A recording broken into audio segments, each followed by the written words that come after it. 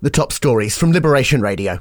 Scientists are warning changes to travel restrictions are too late to stop Omicron.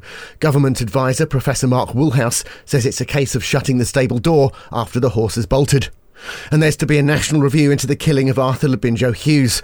The Education Secretary has announced a single national review of Arthur's death to identify what lessons can be learned from the case. From the Jersey Evening Post, a 57-year-old man has been charged with attempted murder after an alleged stabbing at the Temple Bar. Paul Haddokin is accused of the offence on Friday night. He'll appear at the Magistrates' Court later today.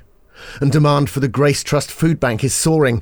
Figures released by the Trust show a rise of almost 130% in 2 years. Get the full stories and more at jerseyeveningpost.com. In Guernsey, local birds have been added to the RSPB Red List. Guernsey swifts, house martins and greenfinches numbers are in decline after a population crash of 62% since 1993. And an Alderney fisherman is calling for the licence of a man who led a blockade in Cherbourg to be revoked. He was prevented from landing his catch by the blockade and had to continue on to Jersey to sell it there. Get your daily news fix with the Liberation Radio News Podcast. Find it on the Liberation Radio app at liberationradio.co.uk or ask your smart speaker to play Liberation Radio News Podcast.